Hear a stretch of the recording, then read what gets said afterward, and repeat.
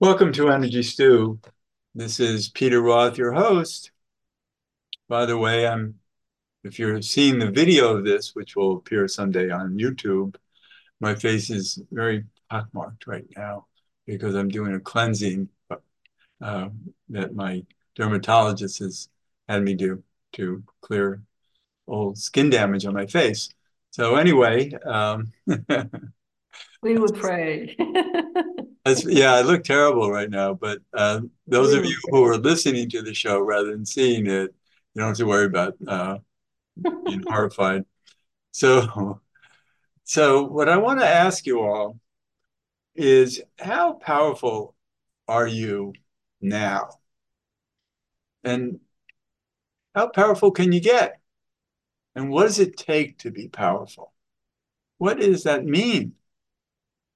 So we're going to continue a conversation with um, a really good friend and author of many books.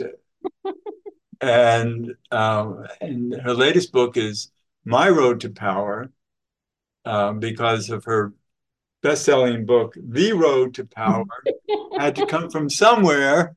And so to explain how that book arrived, she decided to write My Road to Power to see what what created this power.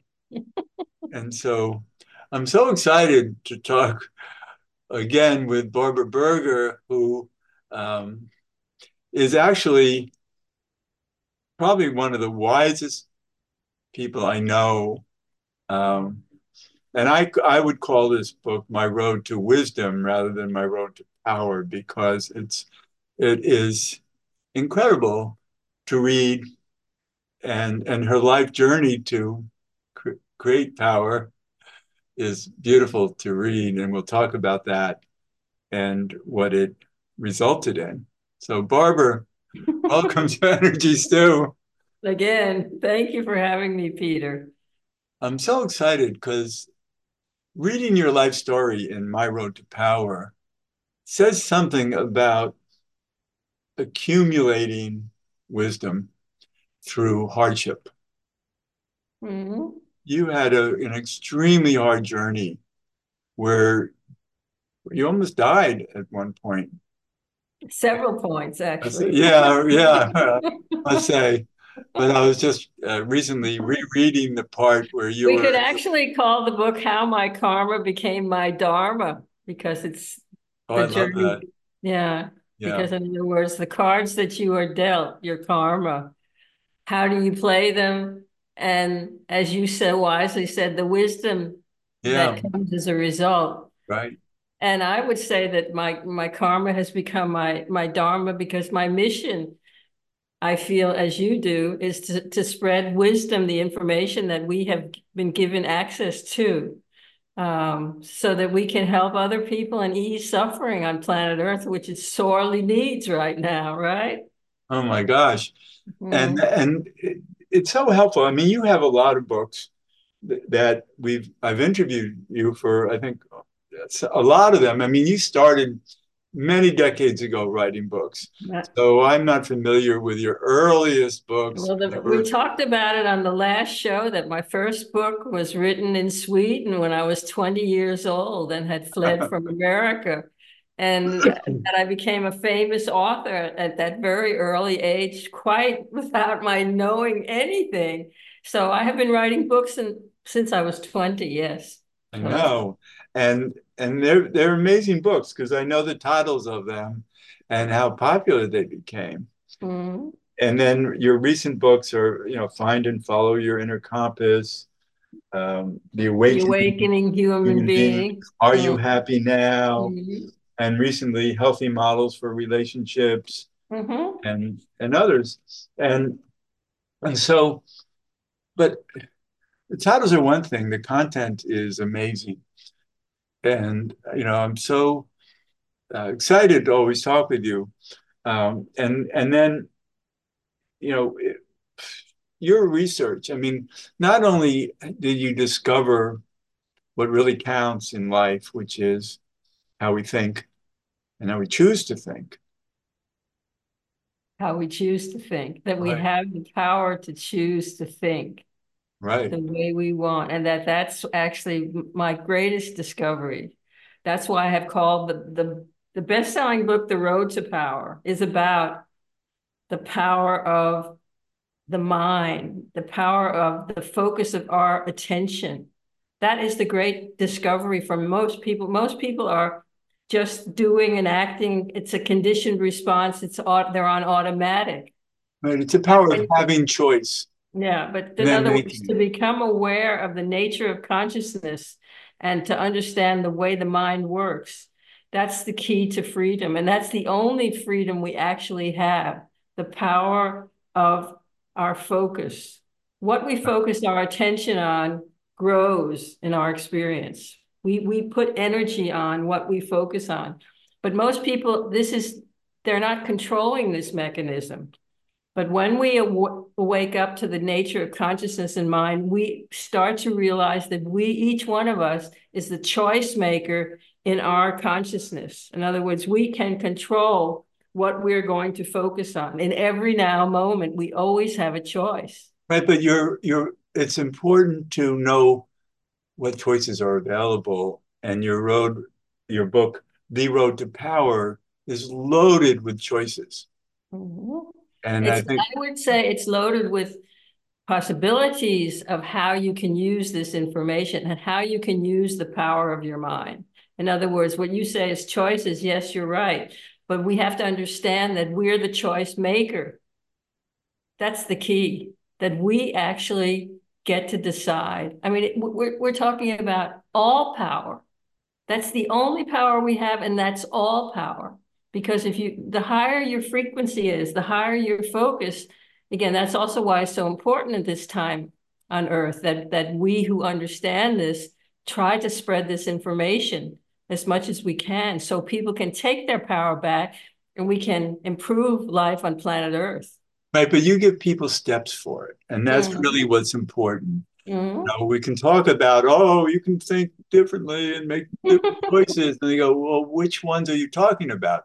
And then Mhm. you elucidate on the Well, actually, apropos what you're saying, I've written a very short book called The Mental Laws, Understanding the Way the Mind Works. And I'm giving it away as a free ebook. So anyone listening in right now can send me an email to info@beamteam.com, and we will send them this free ebook. And in this little ebook, hundreds and thousands of people have already gotten it from me. And they all say, this information is so critical. Most people say to me, Barbara, why aren't we teaching our children this information in school? And I say, I totally agree. And that's why I'm doing this work. And that's why I'm giving it away for free, because I want to spread this information. So anyway, this little book about the mental loss, it describes what we're talking about, the nature of mind and consciousness, thoughts arising, and then how we, as the only thinker in our minds, do always have a choice. And how can we use this choice, as you say, more wisely? So this is critical, crucial information. right. But it's also wonderful to read how you came upon all of this. Well, that's what this book is about. My Road to Power. Yes, and it's so wonderful to read it. It's such an adventure that is mind-boggling. Because as we were talking about earlier, you almost died a number of times, and I was recently reviewing your journey through Afghanistan, where you were really close to death. Close, very close, Yeah, yes. and you were saved, interestingly, um, because of your father. Mhm. And it was and because one thing you've learned about relationships is how different they all are. That's an understatement, in fact, isn't it? Right. Well, actually, what happened was the short version is my father was a top military man at the Pentagon at the time. When I ran away from home with Steve Berger, who I got married to, and he was drafted to go to Vietnam, and we fled the United States. and went underground. And that's the first part of the book, which we've talked about on some of your other shows, all the things we did and how we ended up getting political asylum in Sweden. And then I moved to Denmark. And then later on with a Danish guy, we went east because that was what we did back then. You were a hippie. Yeah, to seeking higher consciousness. And we were going to India, and that journey is described in the book, all the things that happened on the way. And we went over land and we hitchhiked. It took us forever to get there. By the time we got to Afghanistan, I was desperately ill and dying. And Afghanistan is really like the dark ages. It was then, and it certainly is now. But back then, there was no medical aid. There was no doctors. There was no hospitals. And so in desperation, thinking that I was going to die, I decided to go to the American embassy and see if I could get help. And the American embassy back then was like outside of Kabul, the city, and it was like out in the desert. It was like this fortress. And I went out there and they had this huge door, and I banged on the door, and a guard opened it, and I said, I'm an American citizen and I'm sick, I need help. And the guy looked at me and he said, we don't help hippies, and closed the door, slammed it shut. And then and then I went back to Kabul, and I didn't know what to do, and I was really scared and desperate. And so I actually called my father in the United States, Collect. I hadn't spoken to him for many years, and briefly told him that I was afraid that I was dying. I didn't know what to do. And he said, okay, wait 24 hours and then go back to the embassy again. And then he hung up. And so I waited 24 hours, and then I went back the next day, and again, I knocked on the door, and another guard opened it. And then he said, who are you? And I said, my name. And then he said, oh, please come in. We have been expecting you. And then I went in, and then I was met by this other person, a very official looking man. And he said, well, we don't know who your father is, but we got a top priority telegram from the State Department saying that we should take care of you. And so, hallelujah. It was like little America in this compound. They had a hospital, and they had cornflakes, and they had lovely doctors, and I got treated, and I had medicine, and I stayed there for about 5 days where they treated me, and I was so skinny, and they tried to feed me, and they gave me lots of penicillin, and then they said, well, we can't keep you anymore, but we highly recommend that you go back to Europe as quick as you can. You'll never make it if you go on. Yeah. I was very, very undernourished and underweight at that time. So, but anyway, my father saved me out there, and I survived. So I'm still here. And then you got back home and restored your health to the amazing capabilities of macrobiotics. And you and your husband became these authorities on macrobiotics, and you wrote a book about it. I've written several books about macrobiotics. So that was the thing. When we came back to Europe, when we came back to Denmark and Copenhagen, I weighed like 100 pounds. I mean, it really looked like I had come out of a concentration camp, but I was still sick. I had pneumonia, and I still had it.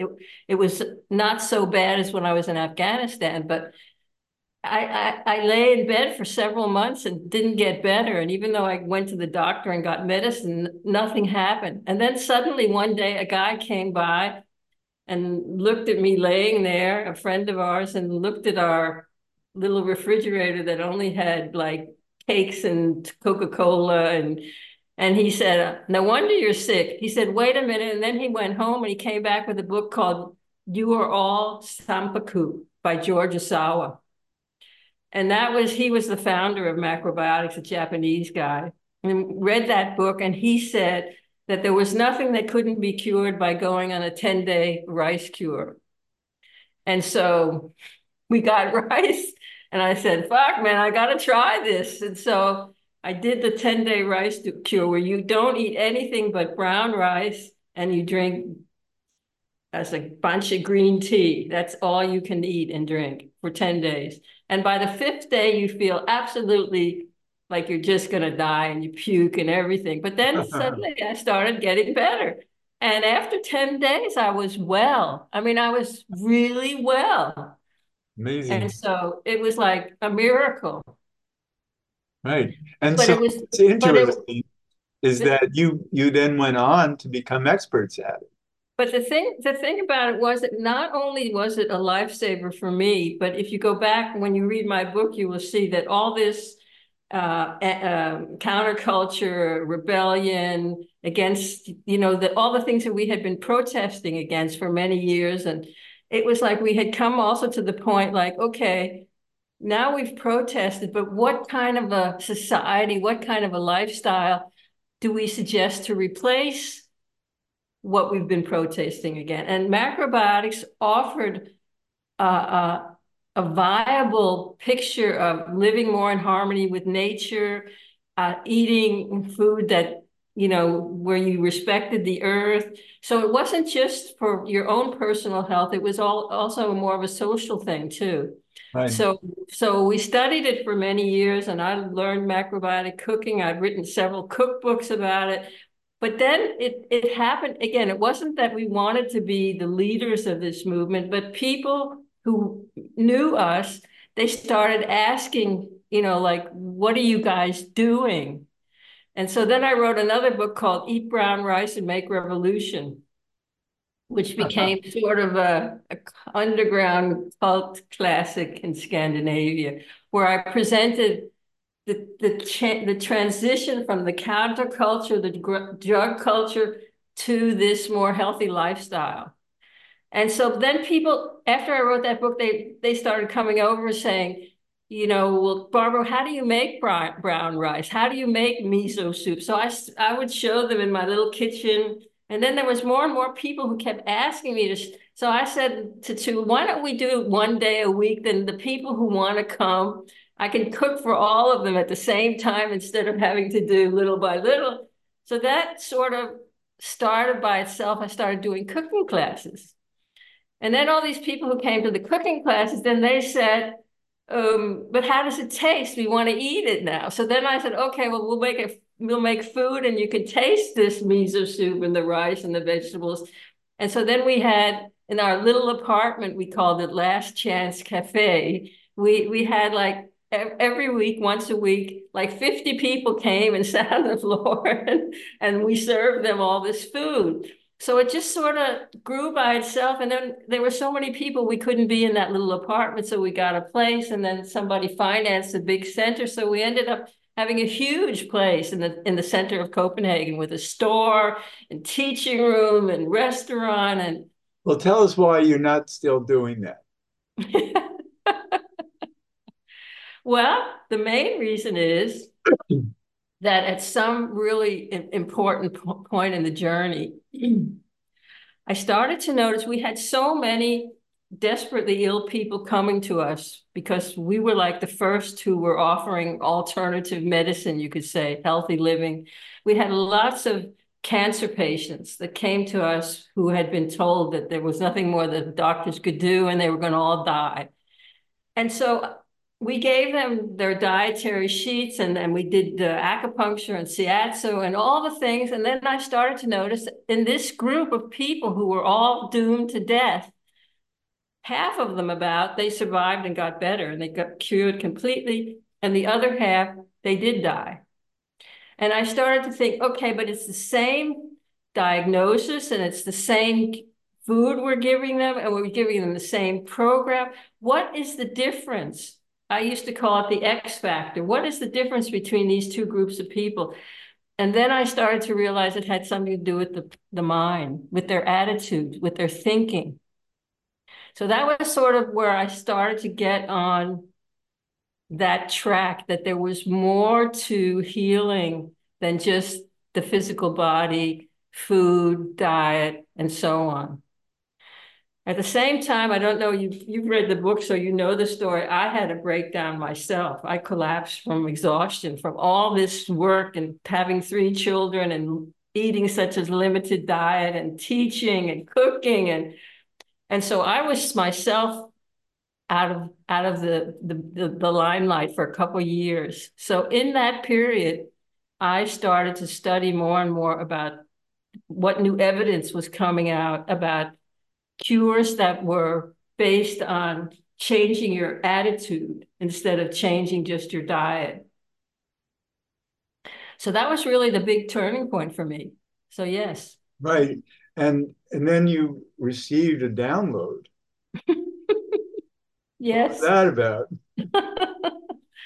Well, the book, it's really an interesting story. My international bestseller, that's this one, The Road to Power, Fast Food for the Soul. Right. I wasn't planning on writing it. It came to me when that's some years later when I had gotten divorced and I was a single mother, 3 children, when I had a business trying to make money to survive with that. And I was very stressed. And then I took off for a couple of weeks one summer and decided that I was going to go every day to the woods and to the beaches on my own and sit in the silence and meditate. So I did that for 3 weeks. And on the very, very last day of that 3 week break, the sun was going down and I was sitting on a beach north of Copenhagen. Nobody was there except me. And then suddenly it really was that I got knocked on the head. And a voice said to me, Barbara, you're going to write a book, so take out a pencil and paper. And I mean, it was just so loud and clear. So I took out a pencil and paper. And then the voice said, the book is going to be called The Road to Power. And then I wrote that down. And then it said chapter 1. And it said the name of chapter 1. And chapter 1 is going to be about. And then chapter 2. And the title of chapter 2 and what that was going to, it just dictated the whole thing to me. And I wrote it all down. And then the voice said, now go home and write it. And I did. It was very easy to write. It was like it just sort of was channeled to me. It was the easiest book of all to write. But then the interesting thing that happened after that was I was already a famous author by that. I had many books published and nobody would publish this book. It was like, and the last publisher I had before this one, the editor at that time wrote back and said she didn't like it, and that the book, and it was like a criticism. It was fast food for the soul. And then I thought, brilliant. I love that because that was true. So that's why the book got a subtitle called The Road to Power, Fast Food for the Soul. I But love then it. I decided And it became a a bestseller because seller. I decided to publish it myself. I figured if the universe came to me with this powerful message, there must have been a reason, and therefore I would invest my last penny in publishing 1,000 copies. That's what I did. And when it came out, that's another long story, but I had a woman who I had helped her heal because of this, and she was a very famous journalist and author. She wrote a huge article in the Sunday section of the biggest newspaper in Scandinavia about the book. And so right away, and Wow. then all the other, I mean, today it is published in 30 languages. It's everywhere in the world. And I hear from people, Japan, Korea, Greece, Saudi Arabia, all these countries, people who say that this book has changed their life. So Yeah. thank you, So there are universe. two books to get, or at least two books. You have so much Yes. more, but The Road to Power is what we're talking about. That it was Mhm. downloaded, and then you wrote comfortably because you had universal help, and then you wrote My Road to Power to describe how you got there. And I think they're a tandem that people should definitely read both books. Well, people can get the books on beamteam.com.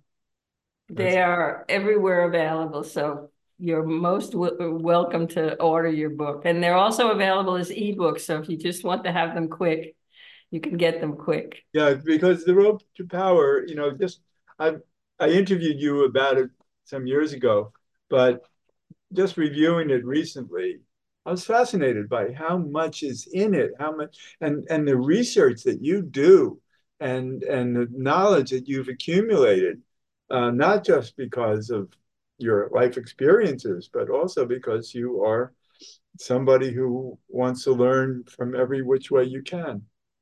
Mhm.